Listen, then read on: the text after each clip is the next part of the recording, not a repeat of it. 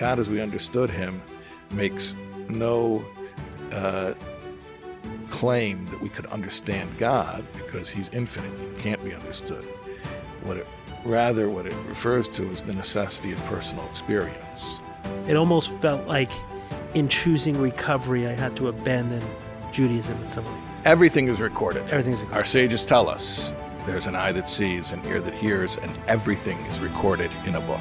Were it not for Torah, we would learn everything we need to know from animals. The truth is that spiritual teachings are life and death for everybody. But, most people don't see it that way. A recovery crowd definitely sees spirituality is life and death. It's no joke. I'm not doing this for fun. Welcome to the In Search of More podcast. I am your host, Ellie Nash. Join me weekly on my quest for more from myself and more from this world. We'll see you on the other side. All right, Shais, here we are. Yes. Okay, in the same physical space. In the same physical space. We've done a lot of virtual stuff, and we've done a lot of virtual stuff that have not been recorded. Yeah, that's right. We did a few virtual recordings that we kept just for. It was recorded in in the Book of Life or something. Yeah, it was. Right. It didn't make it to the hard drive. Well, in different situations, but everything is recorded. Everything's recorded. Our sages tell us there's an eye that sees, an ear that hears, and everything is recorded in a book. It's all recorded. Right. This concept they couldn't have understood so well before. Before technology. Like it's possible that we understand this idea better than someone like. No question. The Rambam understood this idea. For sure, because it's a tangible idea to us. Right. Yeah, for them it was an abstraction. Right. Yeah. It's possible. Okay, but I'll explain to the audience what happened. So we've had a number of conversations. Yes. Which worked. Some of them which worked didn't actually work that well. Like we had the one where the camera kept shutting off for some bizarre reason. I remember that. And then we had one where I forgot to hit record, and another one where there was an echo. Yes. There was another one where your internet on your side, it was choppy. Yeah. The first one. So we probably had about 4 or 5 recordings that have not worked out. But it's all divine providence. I'm sure it is. So finally I said, Shais, maybe we're just meant to have a conversation in person. Let's push this off until you come down to Miami. We'll spend some time. Maybe we'll even do something so bold as to record 2 recordings in one day. And then the world will have it in person. So thank you for coming. Thank you for having me. We're in search of more. By the way, people should know that beautiful background back there through the window. It's like there's this whole open area, and there's a goat that wanders around. People don't realize there's a goat wandering around the premises. The goat's a new addition. We have some chickens. I heard you got rid of the rooster. Richard told me you got rid of the rooster because he was waking people up, which is traditionally what roosters No, that wasn't the problem with the rooster. He would do it all times of day. He was a shicker. He didn't stop. All times of day he was cock-a-doodle doing. And then he attacked a couple of the kids. Oh, no. So we said, we got to get rid of him. Yeah. So he's gone, but we do have a few chickens. We have There's some peacocks, right? Those are not ours. Those kind of wander through. Mm-hmm. I'll tell you something about the peacocks, which is fascinating. So you can see there's glass behind us, right? Yes. You can see this glass. So on the property, there's a lot of glass doors. The peacocks like this property because they get to look at themselves in the mirror. That is so funny. I thought it was just like a metaphor. Proud as a peacock. No. They like to primp and preen, and they really do. Into themselves. Yes, they'll hang out in front of the doors, the glass doors, so that they can see themselves, and they'll often leave. And they'll pose. Remains. But you should give them smartphones and see if they start taking selfies. Right. Give them a social media account. Right. They'll be on it all day. See what happens. Yeah, see what happens. Science experiment. Yeah. But it actually does make sense, right? There's a Jewish concept that were it not for Torah, we would learn everything we need to know from animals. So there's something to learn from the peacock. Right.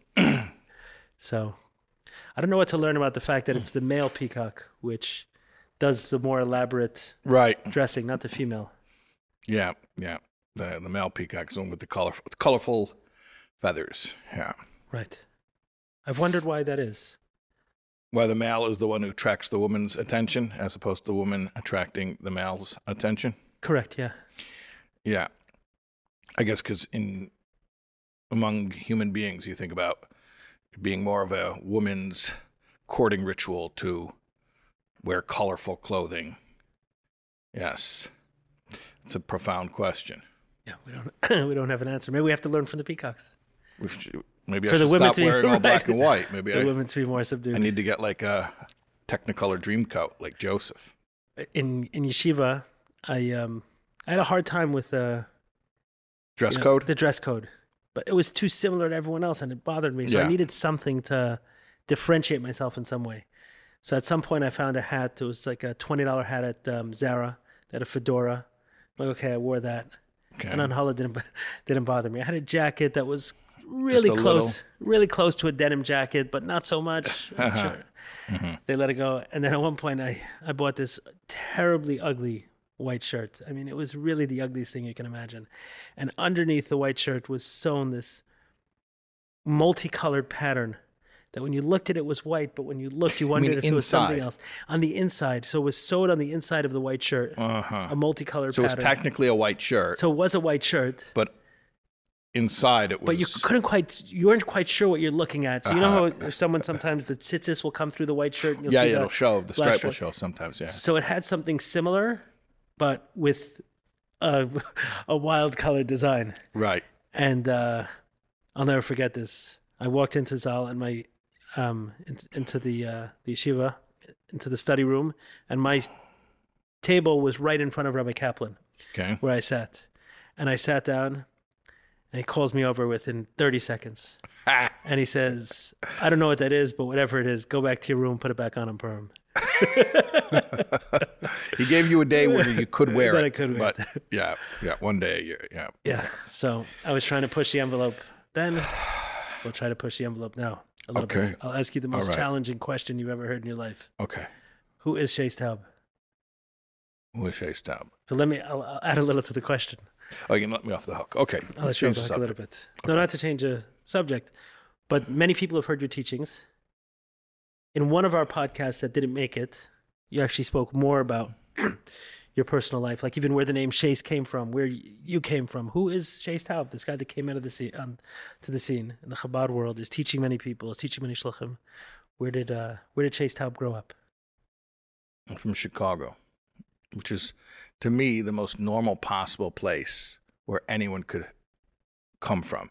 I've often thought to myself whether it is possibly a universal phenomenon of human psychology that everybody thinks of the place where they grew up as the most normal possible place to grow up. Because I think about it, like Chicago to me is like the most typical place. It's America, it's Midwest, but it's not like coastal, it's Midwest. It's like a city, but it's not New York. It's like the most archetypical. But I think probably... You feel like it's the middle on all fronts. Yeah. It's the middle of the country. It's just the most nondescript possible place to come from. Like, because if you would get more nondescript, then it would be too boring, and then the boringness becomes itself something unique. A peculiarity. Yeah. Right. Yeah. Like if you would be from Akron, Ohio, like that's out there. Yeah, because it's so normal that it becomes almost interesting again. Right. Someone asks, how many people live in Akron, Ohio? Yeah, exactly. Right. But no one says, how many people live in Chicago? No one asks that. Right. I understand the point. I quite like Chicago. Yeah. As a matter of fact. So you grew up in Chicago. Yeah. Your father was not a rabbi like you are. No. My father is a psychologist. My mother is a speech pathologist.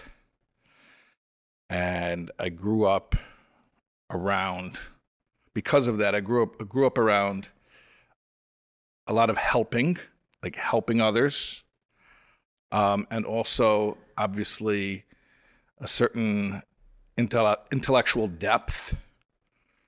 I'm often accused of, I take it as an accusation. I don't think most people mean it as an accusation, but people think that I have like academic credentials, and I don't. But I grew up around that kind of talk, and I grew up around books were in my home, and Right, you're accused of having too good a vocabulary for. right, yeah, right, and also people assume that I have some type of professional credentials, which I don't. My only credentials are my rabbinic ordination from 770, but obviously I did grow up around that language and that worldview, and that really shaped the way that I think.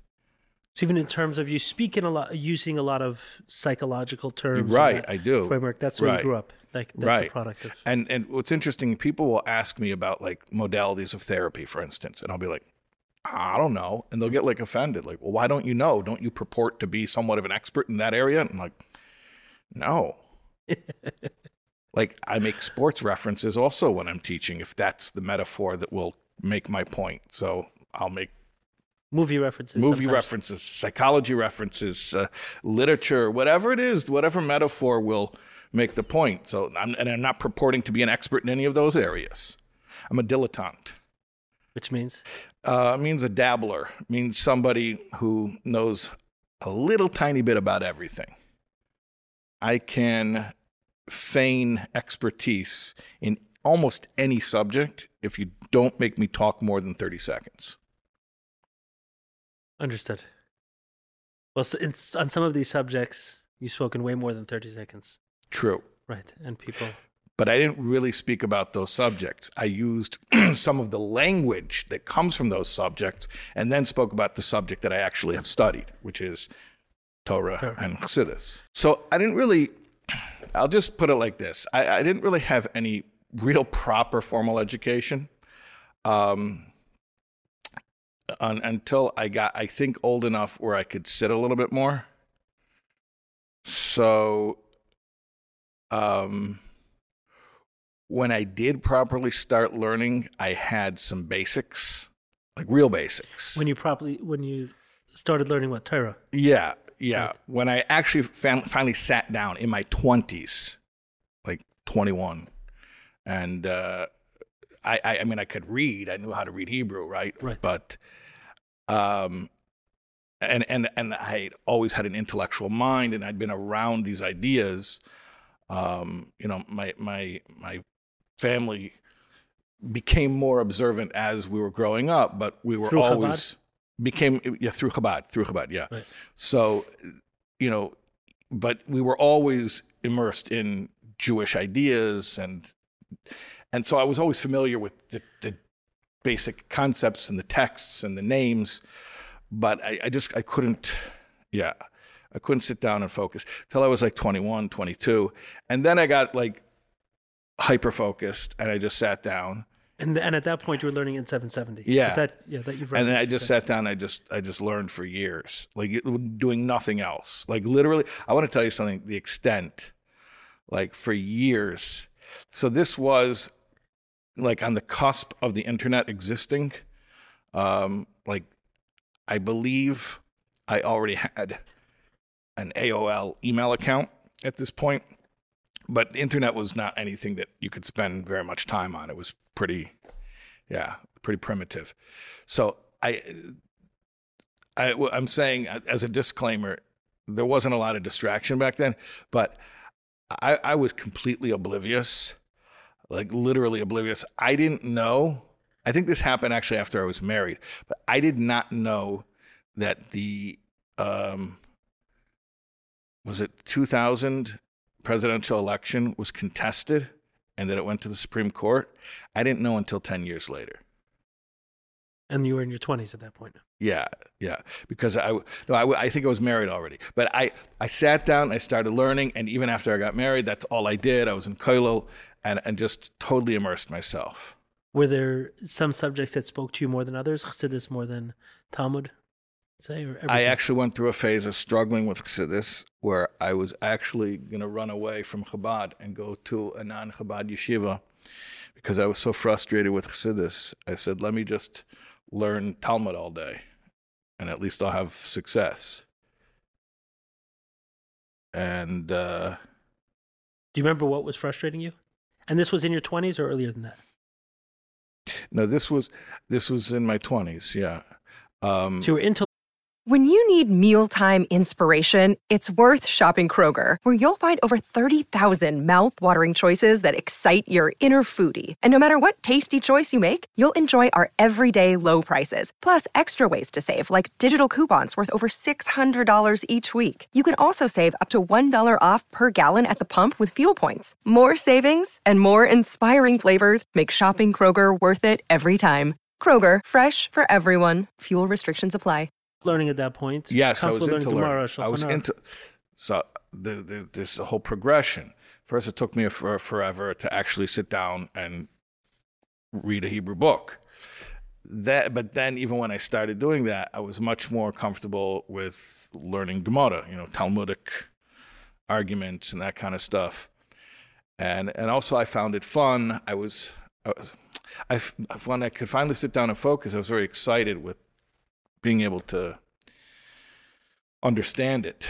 It was a certain amount of enjoyment. Pleasure. Yeah, it is a pleasure. Yeah, and I had the opposite with Chassidus, with the spiritual, mystical teachings. I just found, for whatever reason, I don't remember what was, no pun intended, what was mystifying me about it, but to find mysticism mystifying.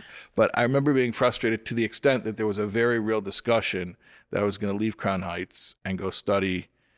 And people who know me and they hear that, they can't fathom that was ever a consideration, but it was. And I think it was basically my sense of belonging, more almost like tribal loyalty that kept me. But not the learning itself. What? But you don't remember what your frustration was? No, I just remember that I wasn't understanding it the way that I wanted to. Right. Can I share mine? Because for me, frustration with learning? No, with that specifically. So when I was in yeshiva, with Chassidus, frustration with Chassidus. I enjoyed learning very much, and Gemara I enjoyed tremendously. The back and forth, and being able to look up different opinions and different ways of understanding it. And I was a relatively good student, and I was so, during the morning part of Chassidus, I usually slept if I came in. Yeah, I mean, it's early. It's like 7:30. A lot of And then at the end of the day, I often was hiding a Gemara learning. Really? Yeah. Yeah, I couldn't understand these subjects, talking about levels and different levels. I mean, you could be hiding a comic book. I could be hiding anything, but you were hiding a Gemara. Yeah, I often would be still interested in something that I'd learned earlier in the day. Earlier in the day. Right. And I'd prefer to work that out. I don't think anyone would peg you for that guy. That's very interesting. Right. And today, what's interesting, today I'm much more likely to open learn a sefer of Chassidus. Exactly. But it felt completely You should start irrelevant. a Gemara share. I should start a Gemara share. Yeah. Probably. You should give a Gemara share online. We tried a couple of Chassidus. Those were actually good. Those were great. People till today, people tell me how much they enjoyed that.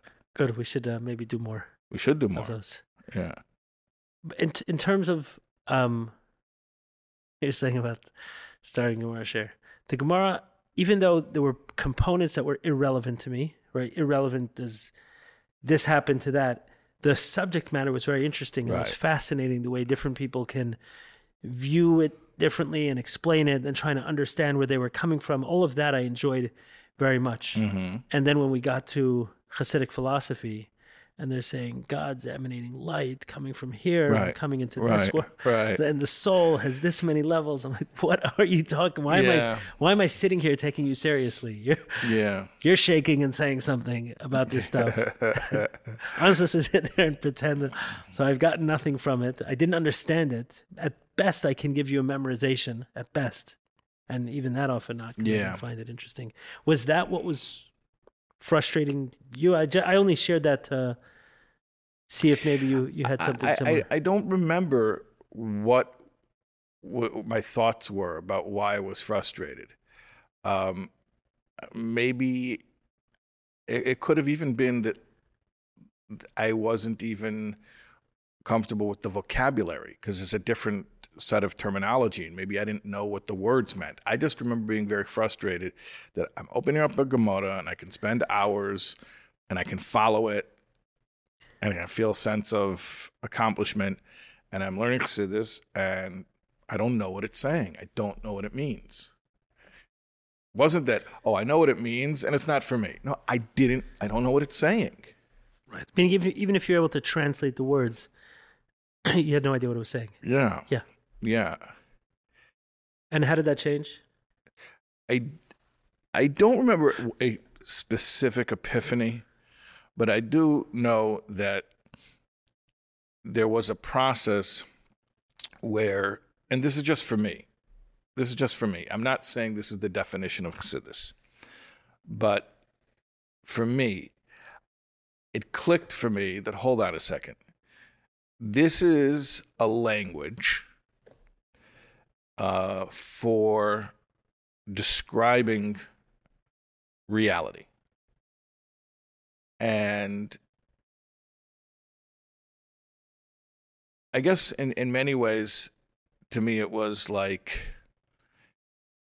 it's a way of categorizing, almost like a taxonomy of how to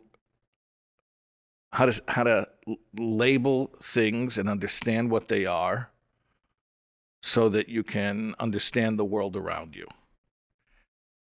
And when I started to see it like that, in other words, it's not a separate subject from reality. It is a particular framework within which to understand reality. And then it was like, it started to click. Does that make sense, what I just said? Yeah, because it started to become very relevant. Yeah, extremely relevant, because what's more relevant than reality? And if somebody gives you tools to be more clear about reality, then, I mean, that's the definition of relevance. Right, 100%. Yeah, so it makes a lot of sense. Yeah. What you're saying. Okay, so this is, so you're learning, you're throwing yourself into learning. At what point did the teaching kick in? See, I've always been a teacher my whole life. You know, when I was a little kid, I don't think I was older than 5.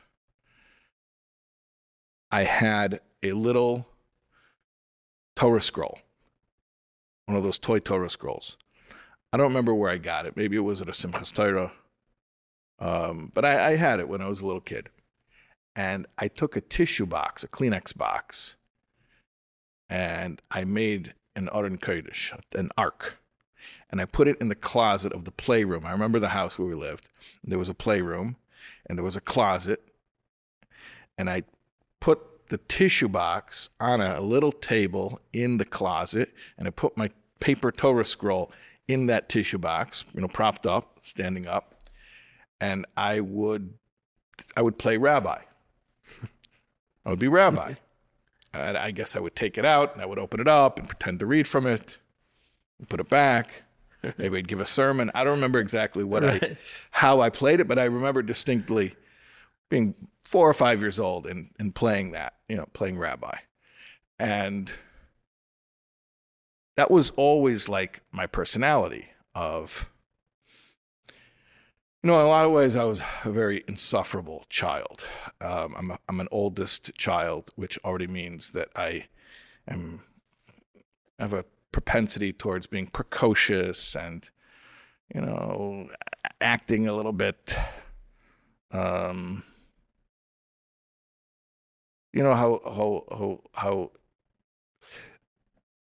children who are verbally precocious, who have a disproportionate ability to express themselves verbally, tend to have this obnoxious quality of hanging out with adults, but they're not intellectually or emotionally deep enough to have anything relevant to share with the adults. But it's who they prefer to spend time with. Yeah, so I was always kind of like that. And so my way of interacting with peers was always sort of in the mode of a teacher offering sagacious advice or stand-up comedian. Teacher or comedian. Sure. Those two roles. Not so good with the small talk and the, just sitting around shooting the breeze. Right, I know what you mean. You know what I mean. So that's definitely part of my makeup. Right. People may think if they're just watching you talk, that if they met you, you'd be the correct talking to everyone. I tell people, if you find me standing behind a microphone in a room full of 200 people, you're finding me at my most natural and calm and comfortable. If you come over to me and you try to speak to me one-on-one, I'll try to do it because it's the polite thing to do and it's the compassionate thing to do, but it's very hard for me. Very hard. Yeah. I don't think you're the only one, but you didn't have to get over a fear of public speaking in that case. I get nervous before almost every time that I speak publicly. But once I get up there, I'm fine. But the worst thing is, so I don't like talking to people one-on-one, and I get nervous before every time I speak. So you know what one of the worst things, and it happens to me like all the time, is when I'm about to go on and someone will come over and want to speak to me. Right, so you already have the nerves of what you're going towards. And it's already something that I'm really not good at. Yeah, I don't like that. Yeah. So at what point did you realize that it wasn't only you who enjoyed the role of teacher, but it was also the student who enjoyed the role of being taught by you? So, it's interesting. The first time I spoke publicly was by accident. This is when I was a Bach in 770, and we went on Talucha. Talucha is when the yeshiva students from Lubavitch will go out. It's Yom Tif, it's a Jewish holiday, so we don't drive. Everyone's walking. And we'll walk all around the city to different synagogues and teach, give a speech, a sermon, whatever. And there's a whole, pomp and circumstance surrounding it. And it's like a ritual that you do. So I went with a group to Bensonhurst, and we were going to speak in some shul. It was on Pesach, on Shvishal Pesach. So, interesting. I went with a group of friends. I was not the one who was going to speak. You ever go on Talucha, Ellie? I did as a kid. Okay. But it was much different. We would go, felt like we were walking with groups of 30 or 40 people and just praying in a different shul.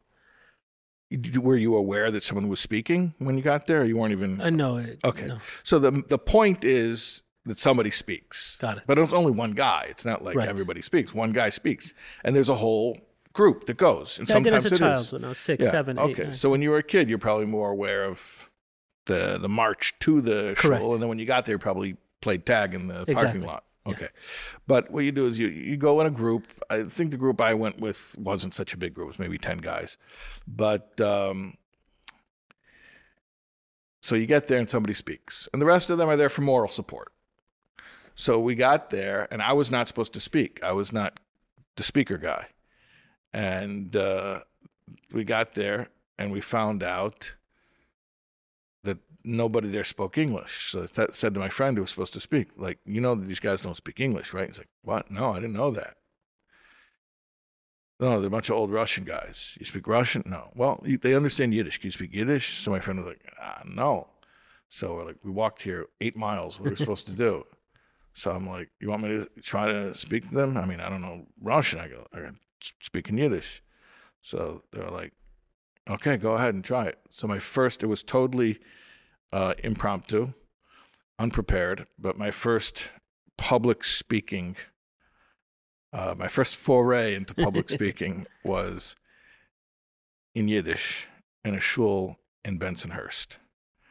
And I spoke about Kriyas Yamsuf, about the splitting of the Red Sea. So that was my first. Do you remember how it was received? Yeah, nothing. No one threw Right. tomatoes, and nobody gave a standing ovation. It was like whatever. It's fine. Yeah. But I don't think I spoke again soon after that. My first paid speaking engagement was in Munster, Indiana. I was already on shlichus, so I was a shliach. And Like a shliach in Milwaukee, right? It's in Milwaukee, very good. Right. Excellent. Okay. So I was teaching. That's what I was doing. I was giving classes all day. So it wasn't like I was unfamiliar with talking in public. That's what I was doing. I was giving classes. Some small groups, some large groups, some one-on-one, but I was teaching all day. So I guess the word got out, oh, he gives a good class. So Eliezer Zalmanov from Munster, Indiana, brought me, and I think he paid me like $100 for gas or something like that. That was the whole honorarium. And I spoke there. It was before Rosh Hashanah. It was like before the high holidays. I think it was 2006. I could look it up. I had the date. But I think that was my first paid speaking engagement. And he like gave me a good review on some shluchim email group. And then after that, more people would bring me out. And then from there, it just became like a part of my life. At one part of my life, at one point, I was traveling like crazy. Like, This is while you were still on shlichus. Yeah. And I was, I mean, it just evolved. I think I can't even add it now, but it's in the thousands, how many different speaking engagements. So it happened very organically. One guy asks you to speak. He gives you a review. Other people keep calling. Yeah. So I met you, actually not that long afterwards, probably in 2012 or 2013, not when I met you in person. I learned of you through your book, God of Our Understanding. Yeah. So when and how did that come about? I wrote that in, it came out in 2010, but I think I wrote it in like 2009. I had a group in Milwaukee for Jewish recovery, men who would get together. I created this group of guys who were Jewish, but mostly not religious, but were very spiritual because of the program of recovery. Right. And we would get together and learn together. And so NPR heard about it, and they interviewed me about it, National Public Radio. And they did a story about it. This is back in 2007 or 2008. So NPR did a story on it. And then they were like, okay, so what's going to be with this? How large was the group? 10 guys. Gotcha. On a good day. But it was regular. Yeah, it was every week. Yeah. Gotcha. And it's most captive audience. Yeah. Having people in recovery. Yeah, it's the dream audience for a rabbi. That's what I tell all my colleagues. So NPR asked me what's going to happen. Like, what are you going to do with this? You have this thing going on. Where does it go from here? I said, well, I'm writing a book. It's coming out soon. So they're like, oh, okay, great. Now, that just came out spontaneously. I had no thought of writing a book, but it sounded like a good answer to that question. What are you doing? Right. Creating a book, right? And I thought maybe they'll cut that part out of the interview, but they didn't. And it's like a 5-minute piece, and in that piece, they include the thing, oh, he's writing a book very soon. So I'm like, oh, no. NPR said I'm writing a book. So I took it very seriously. Like NPR said I'm writing a book. What, am I going to make them into liars? I don't know why. I felt that was like, maybe it was pride. Right. Like Ironically, it peacock. was you who said. What? Ironically, it was you who said you're writing a book. Yeah, They shared it. So it wasn't them. I said it because it sounded like the right thing to say in the conversation. Sometimes I'll do that, like in a conversation, just for the sake of the flow. You say the thing. It's like ChatGPT. Okay. See, I know how the AI thinks because often I think that way. You just say the thing ChatGPT is a language model. It doesn't know what it's saying. It's just saying what sounds good. Right. Okay. Right. So sometimes I'll just say, You don't want to let your secrets out. what? I said, you want to let your secrets out. I'm kidding. Okay. I'm not worried about it. It's okay. There's no secrets here. But so it just sounded like the logical thing. But then after I said it, I was like, well, if I don't do it now, then it's not true. Right. I can't. I like to say things that sound like they should be true, but I don't like to say things that are not true. So Right. then I needed to make it true. I understood. So then I wrote the book. That's why I wrote the book. And then the book came out. And then you read the book. Right. So I didn't realize I met you so early into your when I came across the book, I assumed that you were known for a while. This book was around for a while. I didn't understand that you had wrote that book maybe 2 years before I picked it up. Yeah. I mean, maybe I'm just trying to think. I wrote it in 2007, I think. The truth is, I think I wrote it in 2007 or 2008. Yeah, but it came out definitely in 2010 because I was in Pittsburgh already when it came out. Oh, I got it. So at that point you moved, you were no longer a shliach. Right, then I was in Anymore. Pittsburgh, right. So at that point you were writing and speaking. Yeah, and I was traveling a lot. The speaking thing really picked up, and I went everywhere, like all over, like South Africa, Australia, like all over the whole world, and like I was really traveling a lot. That became my bread and butter, was the traveling and speaking. Right. I mean, that's all you were doing at that point. That's all I was doing, right. Right. And I didn't have soul words. I didn't have any of that. So it was all traveling and speaking. Right. And then that's when I met you in person was probably for the first time 2014 or 2015 at JLI. Yeah. And then at some point in time you came to South Miami. I forget the name of the shliach there. He was a tall, thinner guy. Really tall, maybe 6'4", 6'5", but I'm not remembering his name. And you spoke at his Chabad house. When did I? Maybe Coral Gables or something else. I remember his name at some point.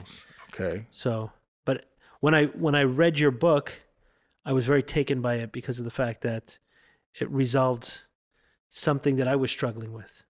It almost felt like in choosing recovery, I had to abandon Judaism in some way. You had felt that way. That's the way I felt because and the book, the language was very different. Some of the ideas felt very different. Right. And to me, it was like, okay, what was I abandoning? It wasn't Jewish practice at that point. It wasn't very much of Jewish practice. Mm-hmm. Like going back to 2013, 2012 was probably when I got the book for the first time. 2013, I bought a ton of copies and started giving it out to people because I was moved by it. And interestingly enough, which I didn't know how the book was formed, we started a little group in Miami with Rabbi Schneur Kaplan, where I just saw him yesterday at the aisle. Oh, very cool. No, not yesterday. 2 days ago.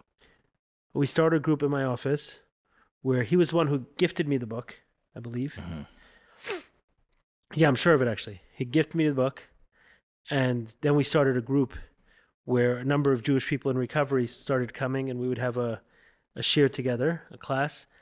And I would say over time, it kind of continued on and off until COVID, that class. Oh, wow. That's a long time. Yeah. It was on and off, but it continued for a while. I remember when I remember our last get-together we were talking about the fact that there were lockdowns in other countries and joking whether we may be locked down. And then we ended up, and we did a few on Zoom, but it didn't take off. It didn't take off after that. But I think towards the end, it certainly wasn't all Jewish. There were a number of non-Jews who came as well. Different sizes, but it was a nice little group, probably about the same, 10 people or so. And connecting also Judaism and recovery. But the first place I saw that was in that book. And I said, oh, here are a lot of ideas that I've learned. And here I'm seeing it within Judaism and some new ideas that you introduced me to throughout the course of the book. And then seeing the ideas in recovery. And what was neat about it was that there were recovery concepts that you explained that landed for me better than they did from recovery. I actually remember one of them. So it felt to a degree that this term God of our understanding was this passive instruction, the way people spoke about it. Mm-hmm. And almost like, it can be whatever you want it to be. Not right. almost. The doorknob can be your higher literally power. said that. People say that. People say that. Yeah. People say the doorknob can be your higher power. Make your cat your higher power. Why don't you make the group? Just have a higher power. And I recognize that there's truth to that as far as step 2 is concerned. Step 2 doesn't introduce God. It just says there's a power greater than yourself, which could restore your sanity. Yeah. And at that point, just let's As take it long as one it's step not at a you- time. As long as it's not you. Yeah. As long as it takes you away from self-will. Yeah. Right. But then you pointed out something which the contradiction was sitting inside me, but I hadn't been bold enough to articulate it, was that we actually make certain claims about this higher power.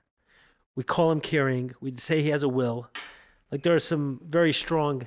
Meaning the program. The 12-step program, program, the 12-step program implicitly itself. makes certain claims, theological claims. Correct. Even though it is non-sectarian and there's no official theology, but it's implicit in the steps. That, like you said, that God is caring. Right. Because if you're going to give your life and will over to the care of God, he must be caring, right? Right. You And refer then- to him as a power. He must be powerful. He Right? must So have a will. He must have a will, yeah. Right. So a lot of ideas, and I think you spoke about that in the book. And I said, yeah, like this whole idea of doorknob, someone is saying this to make themselves comfortable, but it's actually antithetical to the 12 steps. I also found there was, it wasn't only Judaism that I felt you were able to bridge a gap to, but also 12 steps that I felt you were able to explain it to me. And that's why I was comfortable giving the book out to many people. But I did not realize that it was so early on in after the book was released that I came across it. Yeah. Very neat. So you're doing this, you're speaking, you're traveling the Yeah. country, Yeah. speaking regularly, and then when did that turn into Soul Words? Soul Words is very recently. So I was going around speaking. I have never like quantified this, but I think that I was traveling a lot. I was speaking a lot, thousands of speaking engagements. And what's interesting, by the way, because you mentioned God of our understanding, is that sometimes people would think that that's what I spoke about. And they were like, oh, when I need a speech about recovery, I'll book you. And it's like, no, actually, I rarely was giving speeches about that. Rarely. The book was the book, but the going around speaking was like everything else. It was just general, spiritual, whatever topic that people wanted. Right, it could have been the holiday or the Torah portion or Anything, whatever. Right. Yeah. So I was doing that a lot. And all the videos that existed were on other platforms. I didn't have my own platform. I figured, what do I have to have my own platform for? Just if there's a video, you give it to some other site and let them put it on there, and people will see it. Right. But there was no place That you were bringing everyone back into. No community. Exactly. There was no community. There was no. By the way, the whole notion of viewing it as a community, as a virtual community, is very recent for me. Like this year, it finally clicked for me that that's what it is. But right, you're a rabbi with no. it was like literally the No brick and mortar traveling preacher from the old stories. You know, the itinerant preacher who's going from town to town. That's what it was. And not only I had no brick and mortar, I didn't even have a virtual home to bring people back to. I didn't just have no brick and mortar home. I didn't even have a virtual presence to say, come to this place. It was basically, I travel around and you'll find me when you find me. And if you want to see videos of me online, it's on other people's websites. I actually even had people who were more than one person actually who would travel, like deadheads. Yeah, or fish heads. And they would come to my different gigs around the country. Neat. Yeah. Because that's the only way that people could find me, is just go to wherever I was speaking. So then, But even that, to get your schedule probably wasn't so easy. They'd have to see who publicized it. they had to be very motivated to even find that schedule. Yeah. Right. So then I guess that I came back to New York in 2017 for a shlichus in the 5 towns. Chabad of the 5 towns is there already for 27 years, I think, 28 years, maybe. And it's very thriving, very. It's a Chabad house, but it has many programs. It's a very large community, and so they brought me to start giving classes locally, to give classes there, with the understanding that I need to travel still. So we made that arrangement that I would have my classes locally. So I have like a place to hang my hat. I have a home. I have a shlichus. But I'm not tied down. Like, I'm not the Shabbos rabbi. I'm not the rabbi. I have my classes that I give, but I'm not stuck.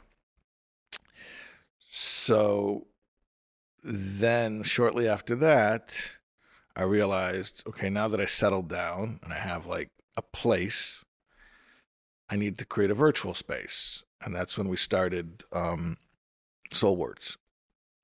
Started a website. It was right after I came to New York.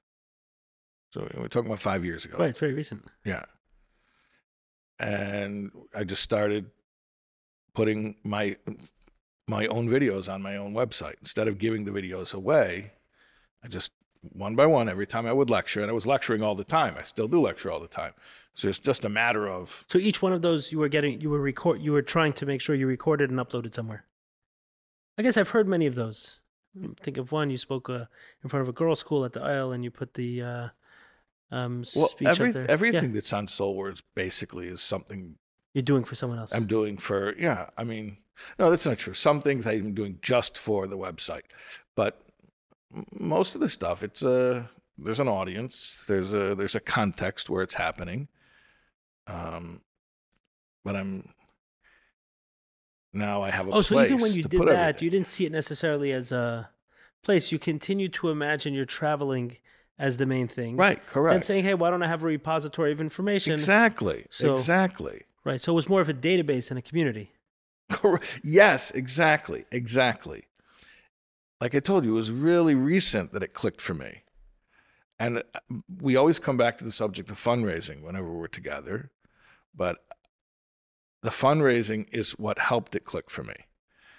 We've spoken about this many times. Seems like we always come back to this subject, that fundraising is not just about money. Of course, it's about money. Im ein kamach ein Torah. If you don't have flour, meaning material stuff, then right. You can't proliferate Torah study. But if you don't have dough. Yeah, if you don't have dough, exactly. Yeah. I got a night job in the bakery. I need the dough. I need the dough. I need the dough. What do you want from me? I need the dough. Okay. So, but as I was fundraising, so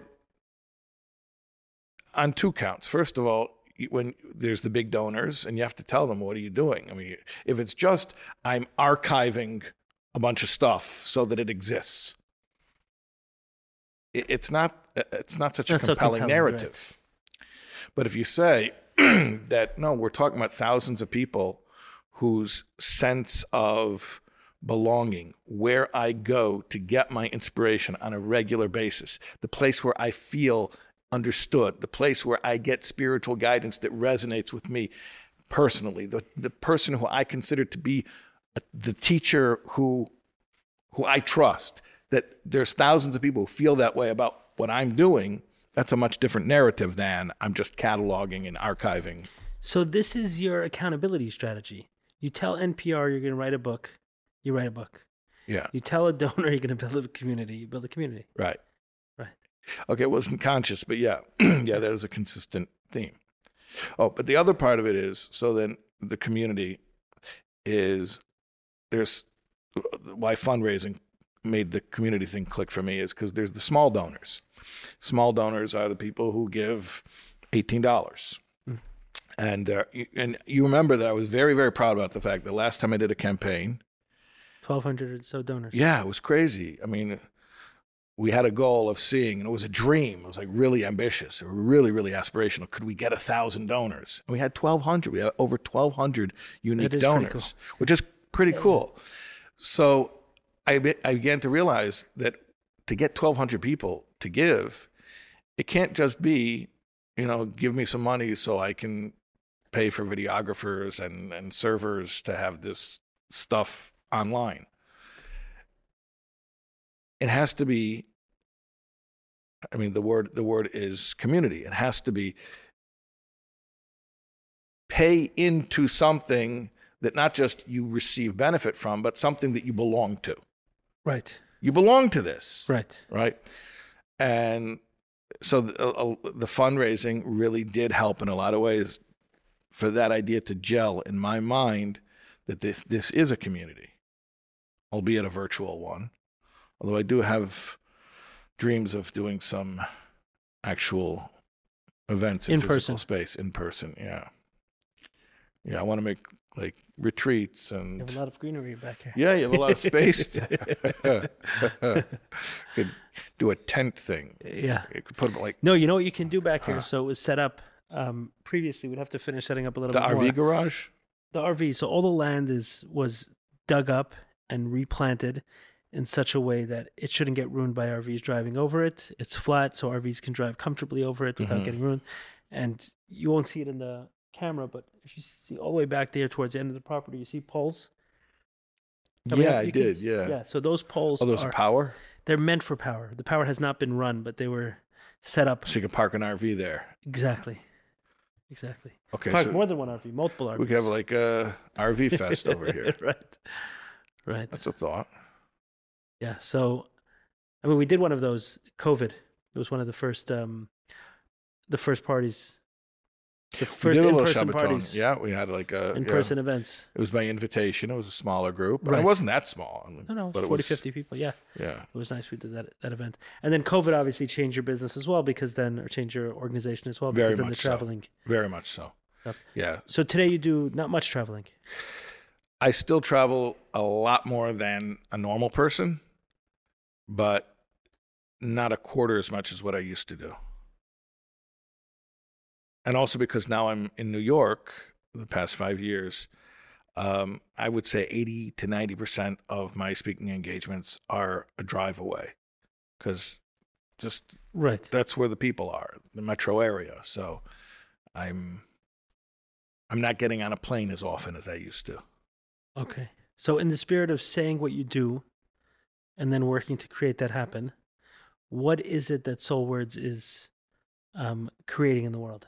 What's it doing? I understand the community. Yeah. Is it just for the community itself that you're offering something? No. Or is there a larger objective? No, obviously it's beyond our little community. There is an objective. there is a mission statement. It sounds corny, at least it sounds corny to me, but the whole thing of soul words, that's a real concept. Soul means the energy. Words are the containers. Words limit, but they limit in a way that gives expression. They reveal through concealing. You have to pick something, or you've picked nothing. Right. So you take the soul, which is sort of abstract, intangible, maybe even impossible to express on its own, and you limit it, you put it in a box, which inherently means you lose a certain... Right. You know which word I love in which this language? Word? Ineffable. Ineffable. Yes. Yeah. It's a great word. Yeah, it is. That is a great word. Yes. So spirituality is inherently ineffable. Ineffable. Yeah. It is. It's like, maybe I shouldn't say it. It's uneffable. What is it? Uneffable. No, oh, ineffable. Oh, you're saying it like a pun. Okay. Right. Yeah. Like you can't mess with this. Ineffable. Yeah. Ineffable for those who are. Right. You can't mess it up. You can't mess it up. Right. Ineffable means it's something that you can't put words to. It cannot be verbally expressed. Right. Right. But you're saying it like a double meaning. Right. Uneffable. You can't mess it up. Right. Until you do express it in words, in which case you can totally mess it up. And that's the occupational hazard of giving verbal expression to pure holy ideas. Right. So you leave the pure holy ideas alone, you can't mess them up. Now, if you leave them But alone, no one can get it. Nobody can get it. Right. So the occupational hazard is I'm going to have to do stuff right now that automatically, inherently, is going to create a risk that we're not going to get this right, that we're going to dumb it down, that we're going to get it wrong, that we're going to... This was the parable they used to say when they told us many times when we were kids about the king who had a sick child, and the doctor told him if he took his crown jewel, Very good, yeah. and he crushed it. Yeah. Is that the... Yeah. It's putting words to... Is that maybe what the crown jewel... This is the classic parable being crushed up? Of the question of, in the early years of the Hasidic movement, the question was, how do you have the right to take these spiritual secrets and to put them out there? It should be ineffable. So why Right. you... Which would also mean Yeah. kind of personally experienced, maybe, because meaning Well- it should be accessed by those who have personal experience of Well, it. that's God as Because we understood him. God as we understood him. I mean, presumably we were these- talking before Right. about God of our understanding. Right. You know what Chuck C says in New Pair of Glasses? He says, God as we understood him makes no claim that we could understand God because he's infinite. He can't be understood. What it refers to is the necessity of personal experience. In other words, this is something that is experiential. It's something, therefore, that is unique to me. It's peculiar and idiosyncratic to me. And I could use words to try to transfer it to you, but just know that it's not the real thing. That's what God as we understood him means. It's like, I'm going to use some words here as a sort of like to fill a space, as a placeholder, but really, Right. that's not the real thing. Yeah. As soon as you go there, you're already messing with it. Right. It's like trying to describe a chocolate cake. You can put words to it, but it's not. You think a chocolate cake is ineffable? In some ways, what are you going to say? Meaning, what am I going to tell you that's going to give you the experience or really prepare If I you? haven't had one, you're saying. Right, exactly. Right. Okay. Yeah. Yeah. This chocolate cake is amazing. It's creamy. It's light. Right. Okay, so those are words, but the experience is to eat the chocolate cake. So that's the... And once I start doing it, if I start putting words to it, then when you do experience it, it's already a little tainted, the experience. Right. You can't give somebody an authentic experience through words. So that was the kind of the debate over the Hasidic movement is here you are giving People words. who know. No. Right. And if you don't know, telling you about it's not going to help. And the Baal Shem Tov said, no, let's do this differently. Right. So the Baal Shem Tov was the one who began popularizing, or I don't think the word really should be popularizing, but he started taking mystical concepts and putting them into a format that was accessible by the uninitiated.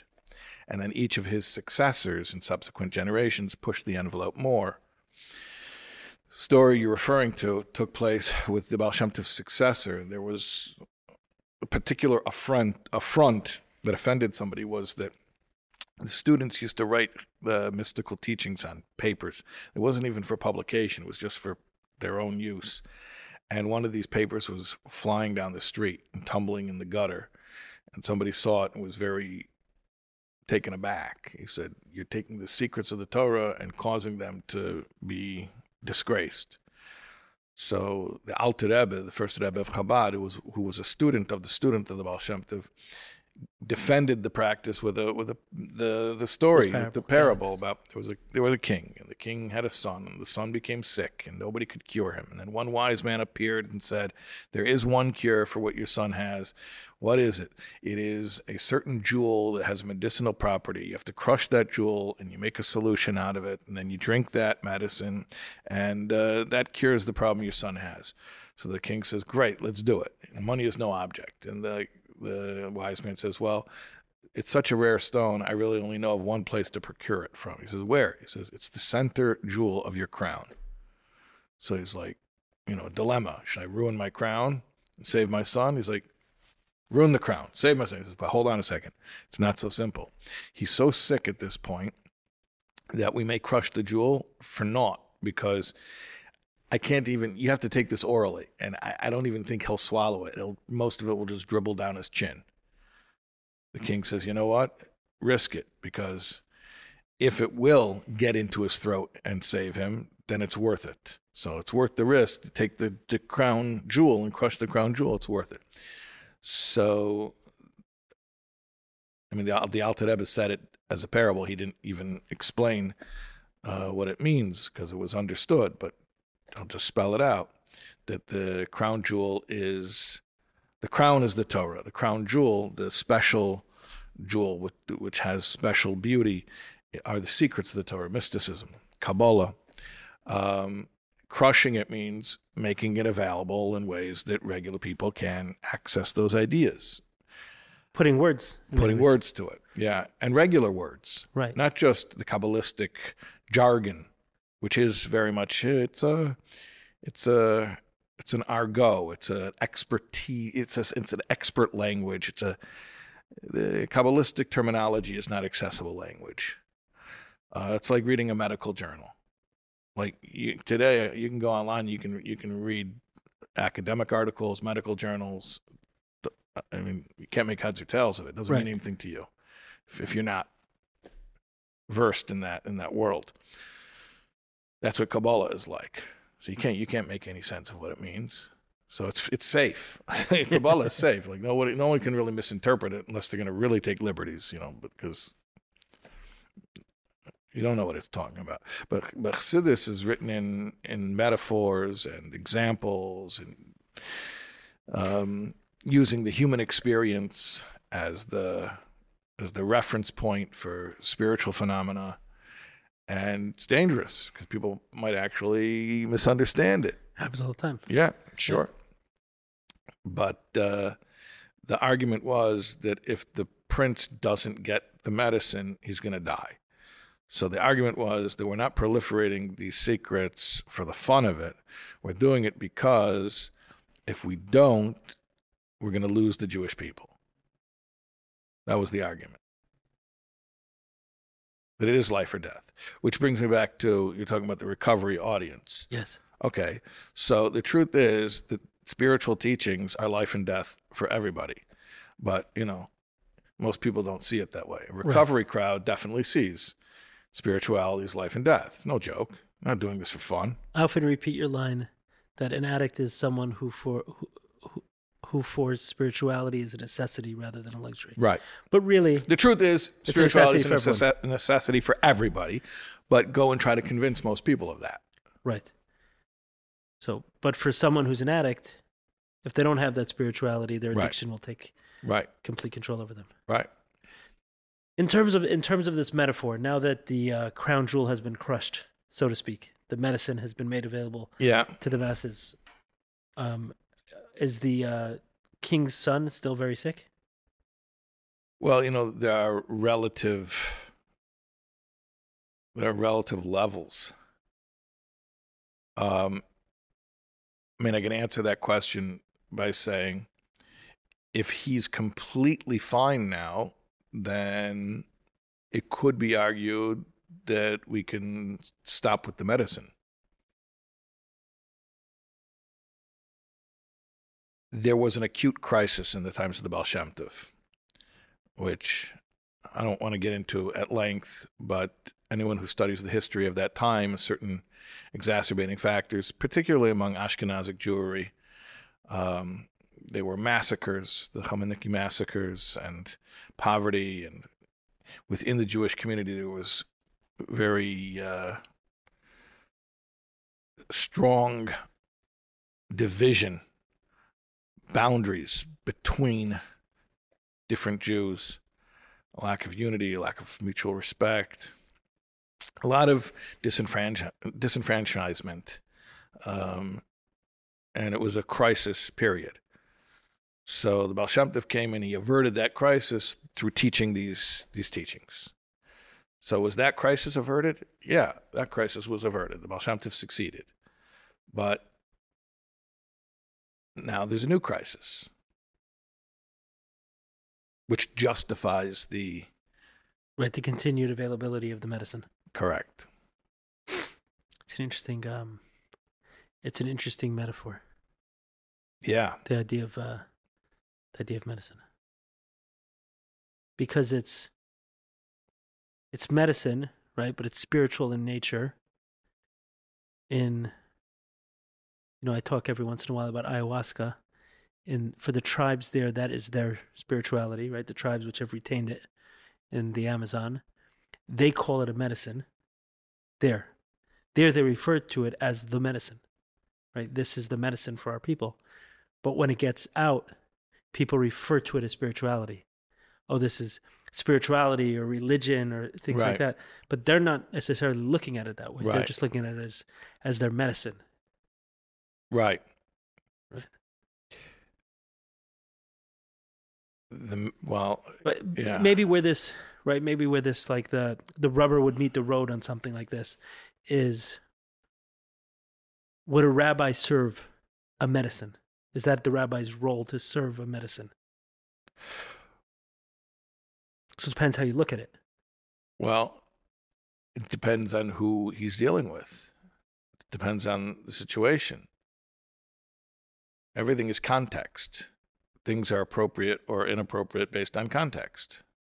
Right. If you said in the West, right, if you said here that the rabbi is serving medicine as a religious practice, that's medicine. You go to a doctor to serve medicine.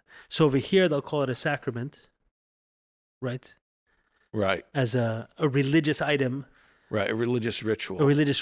Right, which may alienate some people. Not only that, yes, it alienates some people, but even the people it doesn't alienate, it diminishes the importance of it because it relegates it to something exactly ritualistic, which to me almost inherently implies that it's perfunctory. In other words, like I was saying a minute ago, you're not going to die if you don't do it. Exactly. Like, it's nice, it's meaningful, it's beautiful, it's inspiring, but you're not going to die if you don't do it. Right. It's not like breathing. Right. But when you think of it as medicine, well, then it's serious. Yeah. Right. So you think of Chassidus as medicine. I mentioned this on the last person I spoke to, Moshe Chanan, that Abraham Twersky said that someone asked him, how come you send people to church basements to read the 12 steps? Don't we have Tanya and Musar and all these, like within Judaism, it's so rich with medicines. You have to send people there. So he said, if you find me a room full of people which read the Tanya or Musar, like their life depends on it, they'll send them there. Right. So maybe that's the point. Maybe that's the message. Yeah. That the rabbis need to be serving medicine. So I'll tell you like this. Meaning serve this as a medicine. In other words, why is this so relevant? Is because here we are, which is I think a lot of what you try to do is take these Hasidic concepts and deliver it as a medicine. What does it mean as a medicine? For what's ailing you today, in this moment, will this be a balm? Will this be BALM? Will this be soothing? Will this be healing in some way? Right? Yeah, that's correct. That's what we need to bring back. The rabbi is healer, the healer is rabbi. Yeah. This might be off-putting for some people to hear me speak this way, but obviously as somebody who puts out content, I do evaluate whether or not it was successful. Okay, and I have different metrics for success. It's not all about how many clicks it got. I mean, there's quality and there's quantity, but I do pay attention. Obviously, I am aware.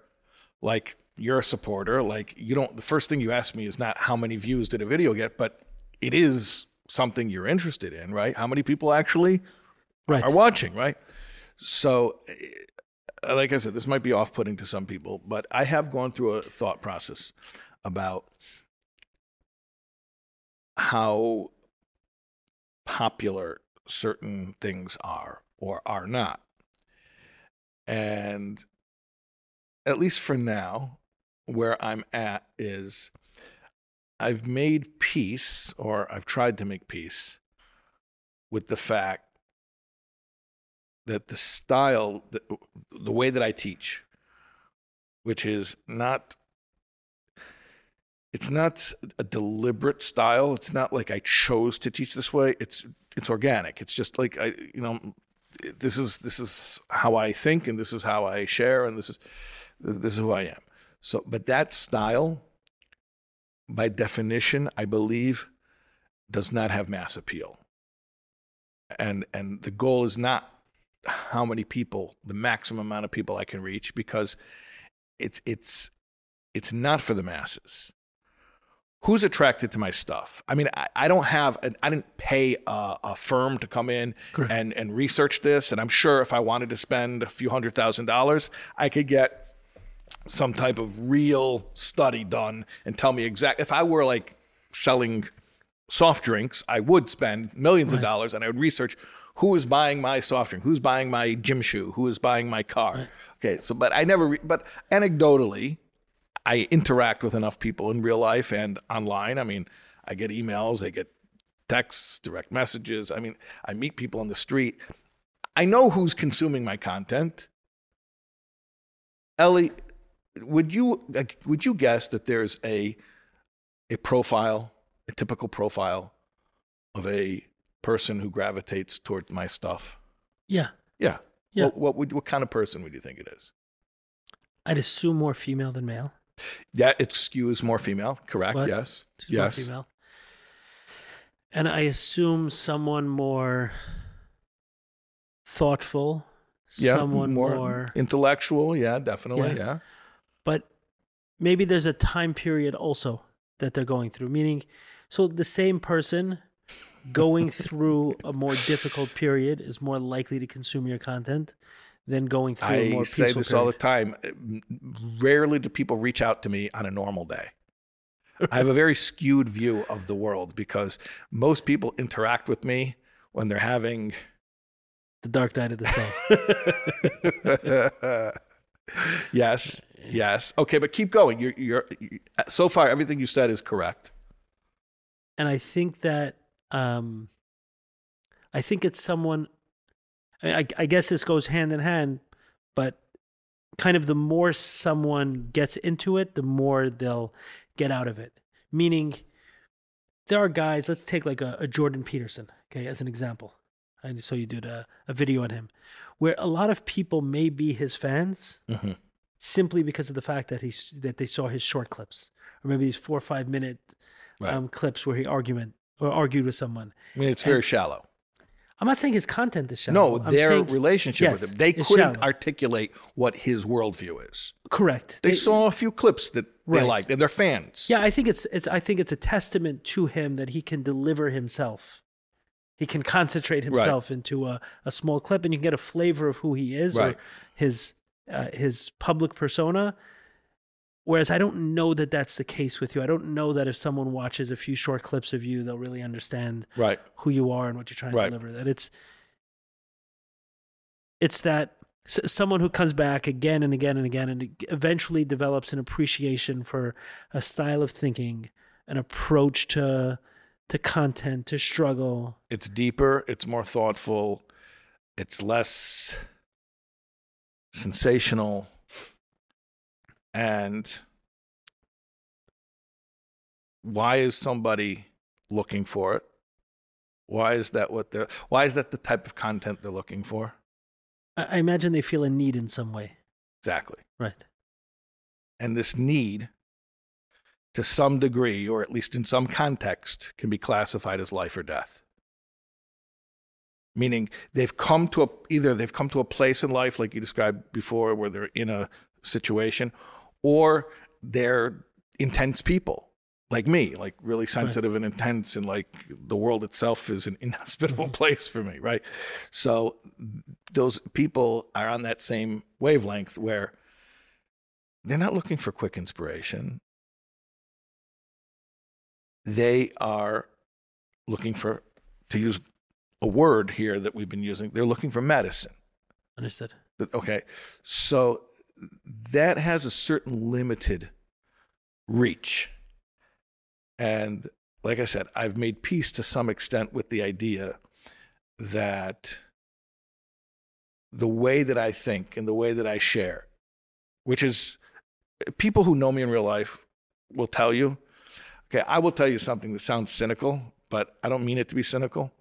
Most public figures do not act in real life the way that you see them delivering a lecture or whatever. Just, they don't. That's not how real people are.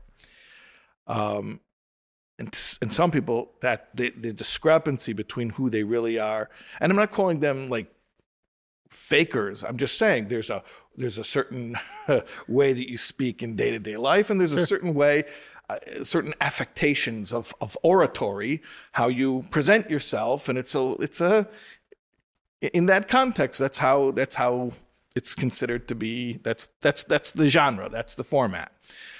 I'm not really that different. Like, the way that I present myself publicly, I would say is 99% the way that I would speak in real life. So like I'm saying, it's not something that I'm deliberately doing. It just is the way I am. That energy is going to resonate with people who have come to a point where they've already recognized that without a spiritual framework for viewing reality, life is just too difficult. So I don't sell anybody on that idea, on that premise. I speak to the people who are already sold on that premise. Life sold them on that premise. Pain, frustration sold them on that premise. That's and my you're hoping community. some of the medicine. Yeah, or and deliver some of the medicine.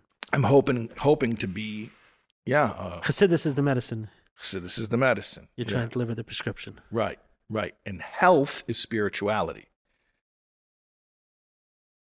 The medicine is a tool to reach health. Spirituality is not the tool. Spirituality is the innate state of well-being that we're trying to return to. The words are the tool. Right. And if somebody's already in a state of well-being, I don't need to speak. Which is why anybody who knows me in real life knows that although I speak a lot, I don't really like to speak. I don't need to speak. I'm that kind of guy who is excited when somebody says, "Hey, say a few words." I'm not into that. Like, there's a purpose for it.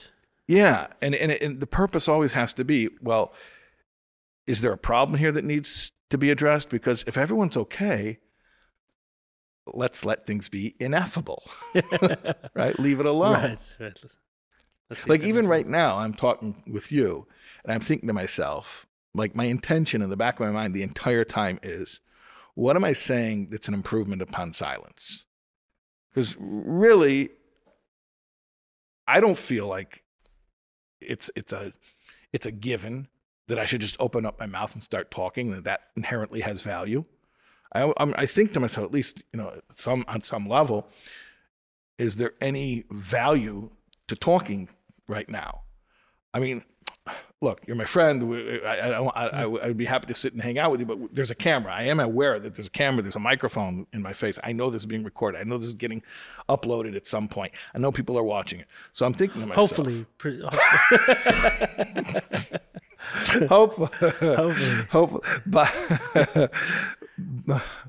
But I'm thinking to myself, what am I saying that will be healing for people? I'm not feeling so comfortable using the word healing because I'm feeling pretentious.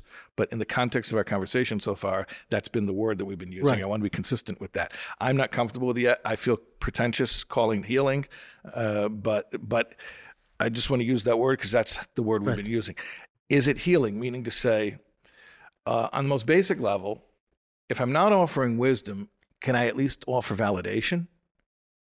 Like sometimes I don't have anything new to say. I don't have anything to say that you haven't heard before, but it's validating just to hear somebody say something in their own way that you also experience. You're like, oh yeah, somebody else also thinks like that. That's a lot of what I do, by the way. It's just validate someone's experience. Yeah. You know what? Someone asked me for a tagline for In Search of More, so I've been thinking about what that is. And I don't have the perfect words yet for it, but the concept was essentially giving permission for humans to be human. Mm-hmm. Which I guess is similar to validating someone's experience. I think what you do is, because you talk to a lot of different types of people, and you could ask, like, is there a coherent theme? Is there like a underlying common denominator? Because there's so much different stuff that you talk about, so many different types of people.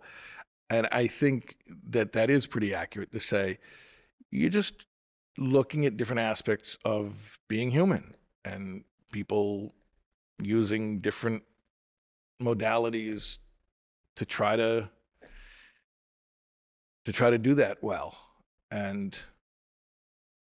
with the success and with the failure, with the trial and error, and even if people don't learn one new thing, at least they're validated by seeing so many people who are also trying to do their best to live life. And struggling with it.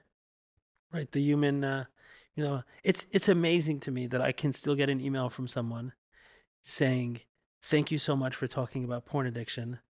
Like, I finally feel like I can talk about someone who struggles with it. And it's like, wow, we're in 2023. And with a couple of searches, you can find out that one of the most downloaded content on the internet is pornography. You can kind of, as someone who's in that world, can kind of see, like, there's no shortage to content that's out there, but somehow the person in that can feel so alone. That's very ironic. Right. It's the most pervasive problem, and yet the guy going through it feels so alone. And it takes someone spelling it out, like, yes, when you're signing on to these sites, and they're the most visited sites, that's other human beings. Right. Statistically, there's got to be someone in the world who feels the same. Yeah. That's so funny. Right. But somehow people can still feel alone with it. Wow. So sometimes this needs to be spelled out. So yes. Wow. Yeah. The irony is deeper, and it's not only with pornography. Is the stuff that bring us the most shame are the things that make us the most human. That's like the most common human experience is where we'll feel the most shame around it. Mm. The most common human experience is struggle, is failure, is regret, is mistakes, is hurting others, is feeling guilty about all of these things. Right. It's very... The things that are the most shameful and therefore cause us to isolate and disconnect from others are the very things that are universal. That are universal, yes. Crazy. Right. You walk around prancing around like, I got this brand new car. Okay, that's not such a universal experience. Right. There are billions of people who'll never get a car, never mind a brand new car. Right. But you feel so comfortable sharing this with the world. Right. Why? It's maybe a unique experience. I went on this vacation and people are comfortable posting that. But then to say the most human thing and feel shame. Right. And shame, I guess inherent to shame is a certain isolation. I am alone in this. It's not, the shame is almost struggle in solitude. If we were all struggling together, there would be, think about someone going through poverty may feel some shame around poverty. Mm-hmm. But if the whole town was poor, they'll just have poverty. They don't have shame around the poverty. But if the whole town was poor, but they were all hiding it because of the shame. They all had credit cards. Right. That's So kind of they were all poor, but they were all faking not being poor. right. Yeah, if I could, I wonder what that would look like. Could you imagine such a situation? Yeah. Wow. Yes. You know, I mentioned earlier that I'm not good with small talk, and I'm much better in a room full of hundreds of people than I am one-on-one. It's a struggle for me. It is a struggle for me. It's something that I maybe you would even classify it as a disability, but it's something that I don't naturally value. And therefore, this might sound ridiculous, but I'll say it with the intention in the back of my mind that perhaps someone out there will be validated by hearing it. I think everybody else, I feel very alone here. I'm the only guy who didn't get this, right? I'm playing into what you described, but I don't really believe I'm the only guy. If I really thought I was the only guy, I wouldn't talk about it. I believe there's probably two guys who will relate to this and they're watching right now. Okay. But because of that, it really took me decades. It's only, I'm not 50 yet. I'm not even 49 yet. Actually, I have a birthday coming up soon. I'll be 49. So I'm not that old, but it's only recently, like literally the past couple of years, that I'm starting to value human connection and to realize how important human relationships are to spiritual wellness. Because to me, like, people are part of the problem. The problem is the world is an unpredictable place. The world is at some point in my life I would have classified the world as a scary place. Certainly as a child, the world scared me. I don't have that acute sense of the world being dangerous anymore that I had when I was a child. But definitely it's an uncomfortable, going out into the world among people. Just the stimuli can be draining. So it's, and then people are part of that because they'll come over to you, they'll talk to you, they'll want things from you. Right. So all of that is draining. And then spirituality is like the medicine. Well, we said it's not the medicine. The language of spirituality is the medicine. Spirituality is the wellness. Right. So I need a language for spirituality to talk myself into a state of real, I would call it bittul. That's the Hasidic term for it, but like self-transcendence, before I can tolerate the world and the people that are in the world.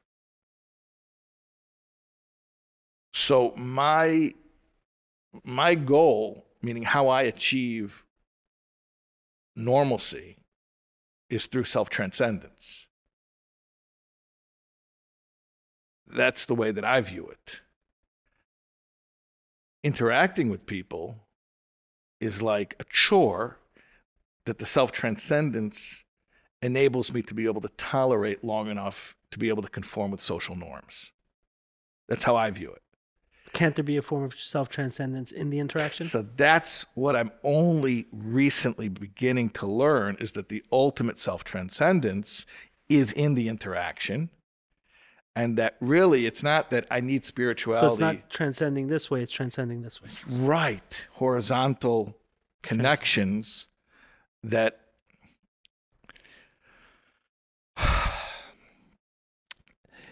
I used to look at it like I need to be really spiritually fit in order to be able to deal with people. Now I'm starting to realize that dealing with people is itself spiritual. Connecting with people. Understood. Okay, that's a much different framework. Right? It's like the world's a stressful place. You got to do stuff. You got to pay your bills. And so let me get spiritual. So let me be spiritual enough that I won't freak out and have a panic attack when I have to pay my bills. Right. The same thing. It's stressful to deal with people. So let me go meditate and be really spiritually locked in so I can go out and deal with people. That's how I looked at it for a long time. And to some extent, that's my default.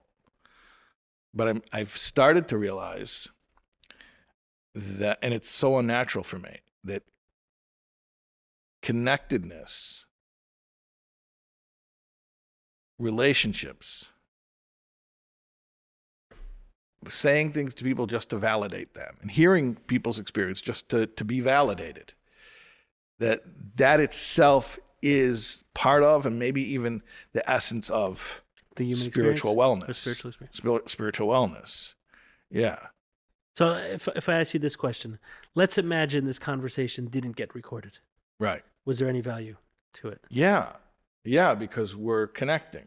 Right, I think so. And virtually, I understand the point. It feels very disconnected, especially the setup I have here, where the camera is very far from the screen. I feel like I'm talking to someone from across the room when I do the virtual conversations. Oh, this is different to you than the virtual? This is much different than the virtual. See, for me, it's very interesting. People call me all day long asking, can I see you? Can I talk to you? I want to get an appointment with you. And it's always weird to me because I don't know why anyone would want to Right, you'd rather be on the phone for that. But if I do it, correct. You know exactly where I'm heading. Right. If I do it, when in the rare occasions that I do meet with people, I want to be on the phone. And people say to me, but I want you to be able to focus on me. And I've told people before, you want me to focus on you? Then please don't put me into a situation where I'm going to have to be spending 90% of my energy focusing on conforming to social norms. You want me to hear your story and to pick up on the ineffable energy in your story? Then please allow me to not have to make eye contact. Allow me to not have to, read your facial expressions. Let me just zone out and really absorb.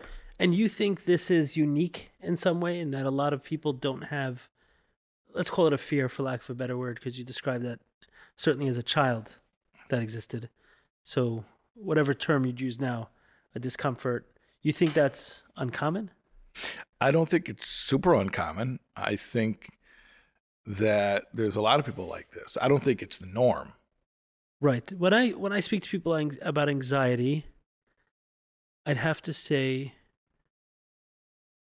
one of the most I hear about is the term social anxiety. I mean, it's up there. Or thinking about the 12 promises in the 12 steps, fear the 12 promises, fear of people and of economic insecurity will leave us. Right. Like those, those two.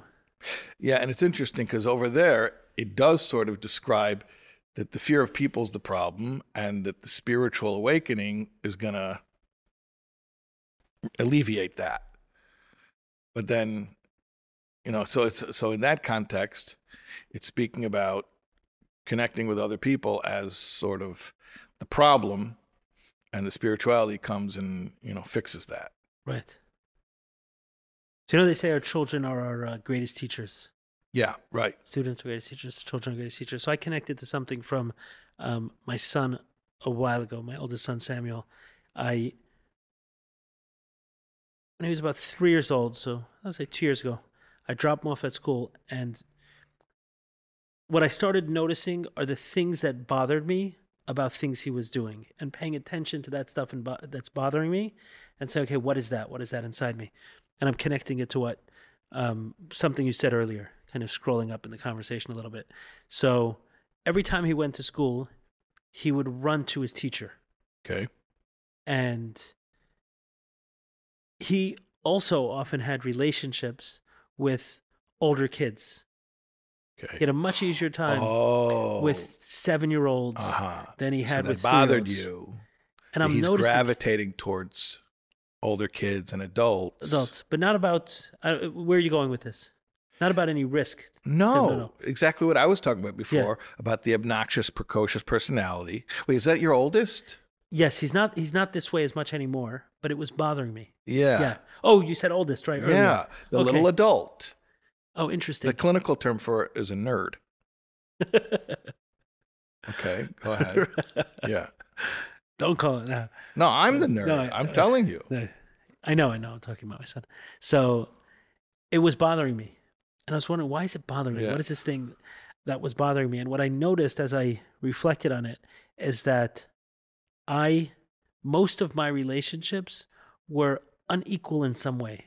There was employer-employee, sponsor-sponsee, mentor-mentee, father-son, like all of these unequal relationships. The vertical relationships. Exactly. Right. And on either side of it, I was You don't quite mind being above or below, as long as it's clear who's in which place. Yeah. Exactly. Yeah. And it was these mutual relationships more.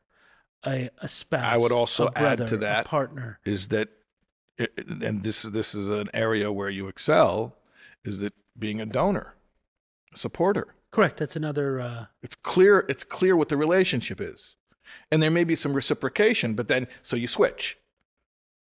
Correct. Right. So I'm on top, you're on the bottom. Oh, and then when there's reciprocation, so then you get on the top, I'll go on the bottom. Yeah, I had a coach I worked with, and sometimes he would say, "Ellie, can you help me with the money problem?"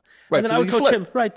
Yeah, but to both simultaneously be at the same level of need and vulnerability. Wow. Right. And that's what I felt I was learning from him, was I'm seeing this and it's rubbing up against me, and I'm saying, hey, that exists in me as well, is that those unequal relationships. And I said, okay, I got to work on the relationship with my wife, relationship with siblings, relationship with my business partner, people who are in a more equal relationship, more horizontal relationship, equals maybe the wrong word, more horizontal relationship, and build it from there. Like that's the work that I felt I needed to focus in on.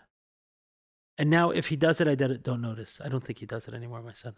He definitely doesn't run to his teachers anymore like that. Maybe older kids, but I don't see it as much. You think that when you had that insight, that somehow there was a shift in him? I think so. Maybe he was spiritually saddled with a mission, and then the mission was complete. I believe it's plausible. I believe it. Yeah, I believe it. Yeah.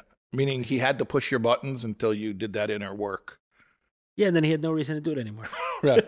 Yeah, I believe that stuff happens. Yeah. All right. This was great. Okay. Even if this wasn't recorded, I want to say I very much enjoyed. And this was a horizontal I think so. Yeah, I think so.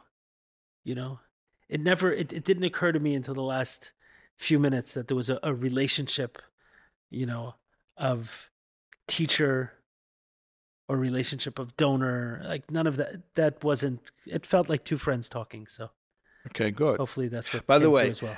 Ironically, that's one of the things that I found out people like about me.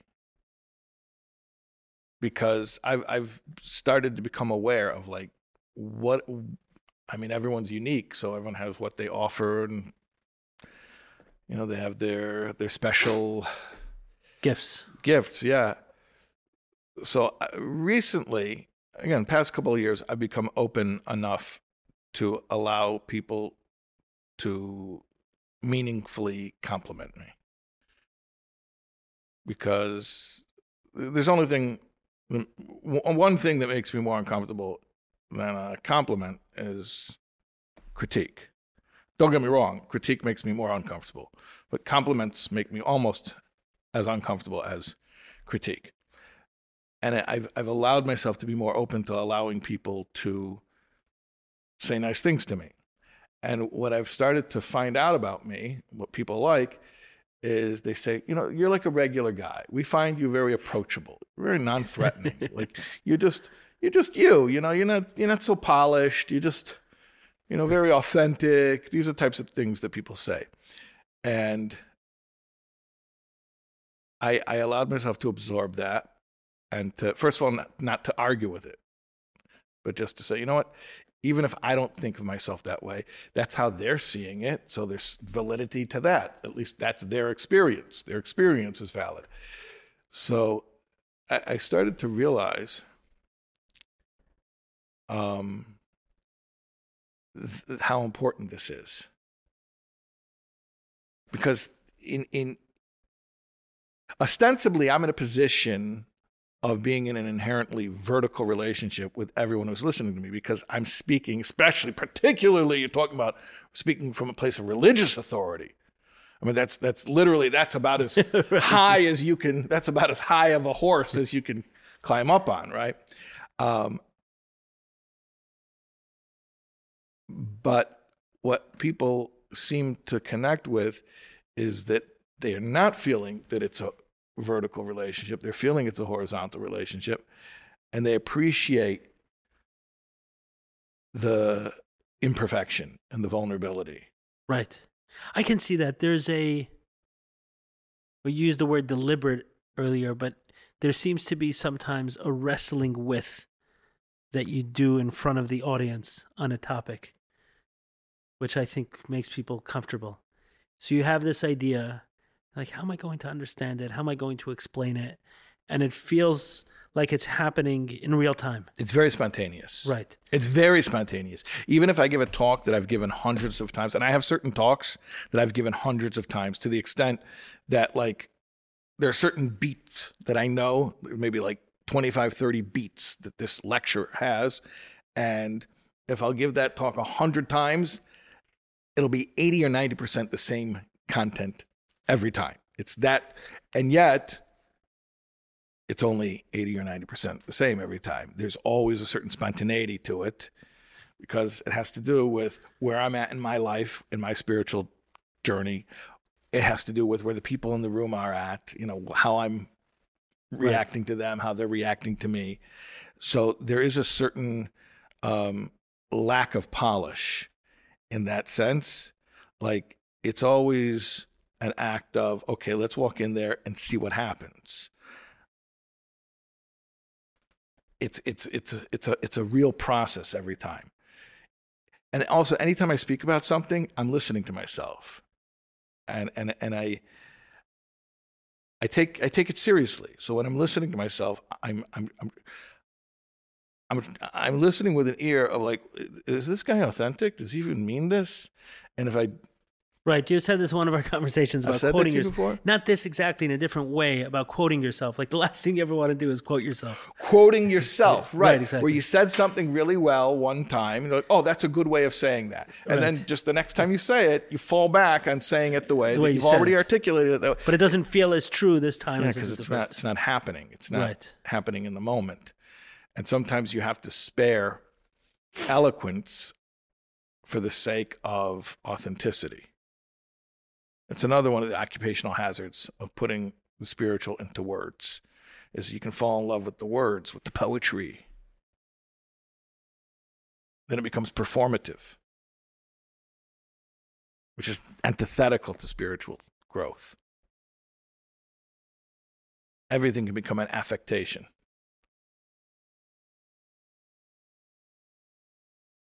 Something that was an act of spontaneity that becomes ritualized, almost becomes very antithesis of what it's meant to be. Right. It almost feels like the concept of having spiritual rituals is, how good could you get at this? That you can bring something